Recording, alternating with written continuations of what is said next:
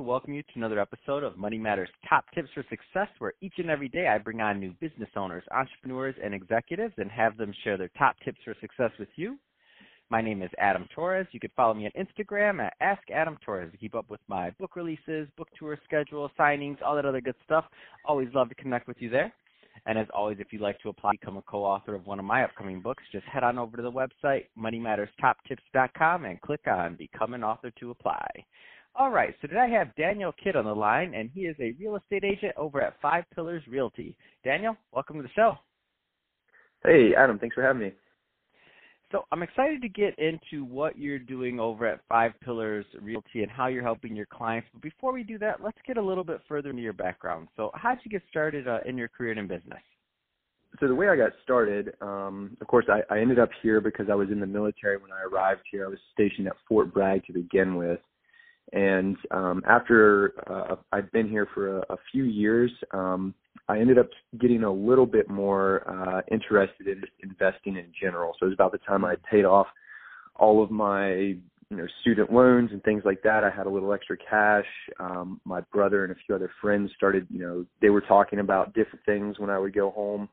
And it was really just when I found out that one of my friends was about to make just over $250,000 that year, that I really just kind of took a hard look at myself, and I was like, I'm still living very much how I lived when I went through college, without that much indifference. So it was a reality check for me, and I really just kind of dove into a number of entrepreneurial endeavors. So I originally tried to build an app. I even tried my hand with network marketing and Amway for a few months, and but ultimately, just through all of the reading and everything I was doing, it kept bringing me back to real estate. And that's really where I got linked in with Shelby and Five Pillars and all of that. I talked to this lady. She was a career transition specialist. I mentioned real estate, and she's like, "You have to talk to Shelby." And I was like, "All right." So I reached out to Shelby, and she came and met with me, and it really just grew from there. I was at first a client. We put a few properties under contract. I was the stereotypical terrible investor. I pulled out of one of them, only closed on one, but of course, she was willing to work with me because I was bringing a lot of energy to it. And that's really how I got started. And it was a few months after that, just because I was attending all of the meetups that she was hosting, the Pints and Properties and stuff like that. She was like, "Hey, I have this other person interested. We have some admin. We're looking to start a real estate team. Would you consider joining?" And I had slowly started to drift away from wanting to continue a career with the military, and I was looking at a few other options. But when she presented me with that, real estate was such a big part of my life at that point. I was just like, absolutely, I'd love to do that. So I started taking weekend classes right away, and I got my license January 1st of last year. Oh, my gosh, Daniel. First of all, congratulations, and I love your story. It's awesome. So you kind of you caught the real estate bug, little by little. It just kind of nipped at you a little bit, and then you went further, and then you're like, wait a minute, I'm spending all my free time, and I know this because I've gone through the same type of phase where I was like, wait a minute, I'm spending all my time looking at properties. On the weekend, you were probably driving to properties, right, doing drive-bys. You were, I'm guessing, and you add the meetup part to it that she presents you this opportunity. You're like, well, I'm already doing it anyway, right? Oh man, I love your story. So that being said, let's there's something that's very key about your story here, in my opinion, and that is you had this idea, you had this want to do something, you tested the market, you tested a couple of things. Maybe the first couple of things you mentioned didn't work, they weren't all for you for whatever reason, and then you finally found something. And the key here, though, is that you took action. And there's some people listening right now who maybe they have this idea. It doesn't have to be real estate. It could be anything. It could be their app. It could be, for them, maybe the app thing does work. I don't know. But they're thinking about it, and they're kind of sitting on that idea, and they just move forward. What kind of advice would you give to that person that's kind of on the sidelines right now listening to this? just exactly what you said, take action, because I don't consider the first two things failures at all. Because I poured everything into the app. I poured my money, my time, my energy. I figured out a number of ways to do things I'd never done before. I mean, simple things, right? Like you go to GoDaddy.com and you save yourself a domain name. You also make an email address that matches it. Just all those little things I'd never had to do before that I really took away from the amount of effort and energy that I put into it. So it's really hard to waste effort and energy, completely. You're going to take something away from it. And same thing with Amway. Amway is just like every other,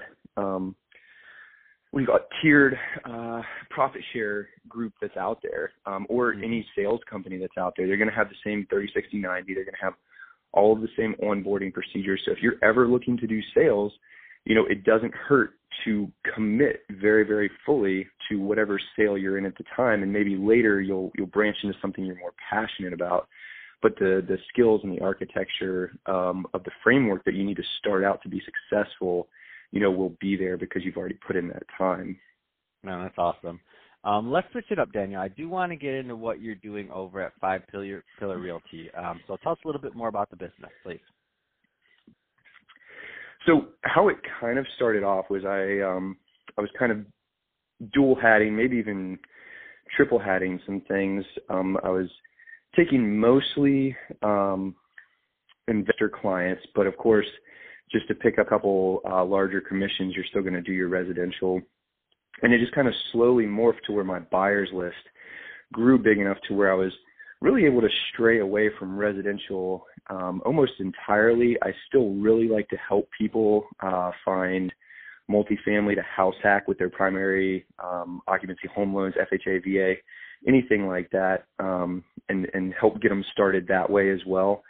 But kind of drifting away from the single family for a family type of a model, and really kind of getting into where I can find ways to collect data pools on properties to be able to push out to investors that they might otherwise not have access to include the MLS to a certain degree. I create certain searches that, have a higher chance of, success rate and stuff like that. But where I'm really finding a lot of success, especially lately, is completely off MLS.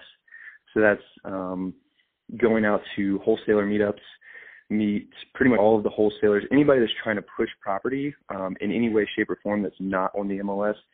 And, I could do this by calling FSBOs. I could do this by any number of means, but currently my favorite is to work with wholesalers. I get them to send the listings, and I push it out and add a fee to that. And that's where I'm doing most of my transactions. That's how I'm helping them to close out their transactions. Just because wholesalers sometimes don't have the best of buyers lists, and they usually 9 out of 10 times do not have a good admin base. So I have both of those things. So I really like to take the contract and help them by letting my admin, carry it to close for them, and then, help just get the entire thing closed out. Any kind of trends you're noticing in the market, just from your vantage point, because you're also on the research end. Any kind of trends you care to comment on? One of the, I don't even know if I would call it a trend, maybe just like a fallacy that I had found myself believing until I had turned over a few little things. At first, I thought that my market was straying away from what I thought it used to be. So when I originally got into it, prices were actually still very, very low, and you could still burr pretty easily. You could still flip. You could still find duplexes for $60,000, $70,000 even 2 years ago. And all of that on the MLS was kind of changing, and my mindset was kind of changing with it.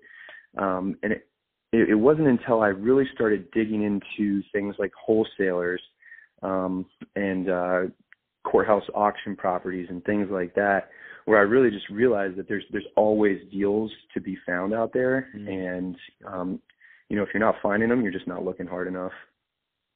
That's awesome. Any type of markets that you prefer?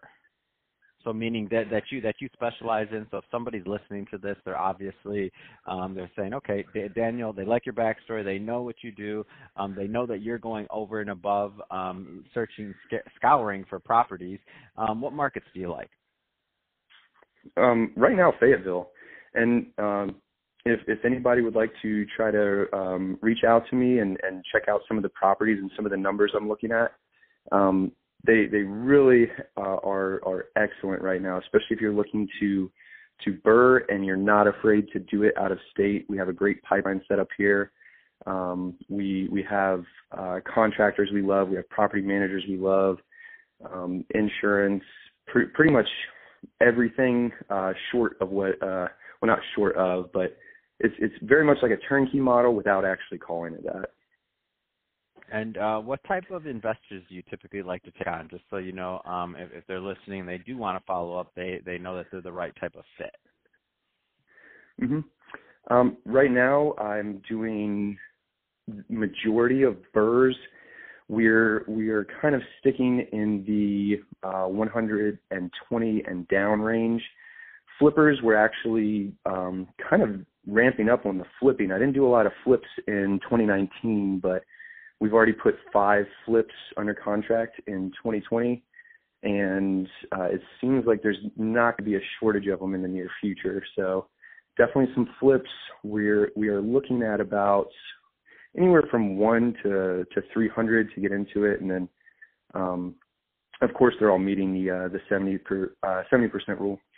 So anybody that's looking to flip, and the house hacking, it's here, it's available, but of course you'd have to be moving here for that to really apply.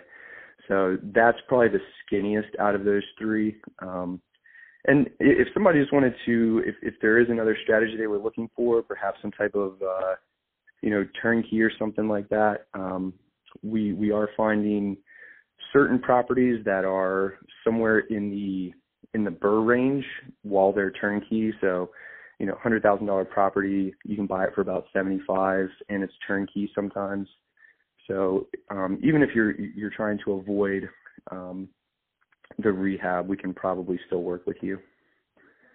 Fantastic. So Daniel, what's the best route for somebody to follow up and connect to learn more?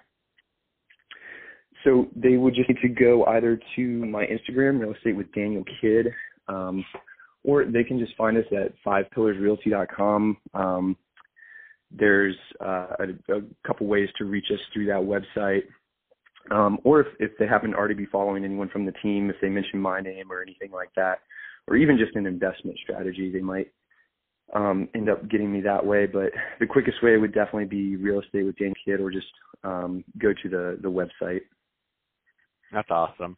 Well, hey, Daniel, really appreciate you coming on the show today and sharing more about your background and all the great work that you're doing over at Five Pillars Realty. And to the audience, as always, thank you for tuning in. Hope you got a lot of value out of this. If you did, don't forget to subscribe to the podcast, leave me a review on the Apple iTunes Store, do all those great things we do to support our podcasters. I really do appreciate it. And Daniel, thanks again for coming on the show. Awesome. Thanks again for having me.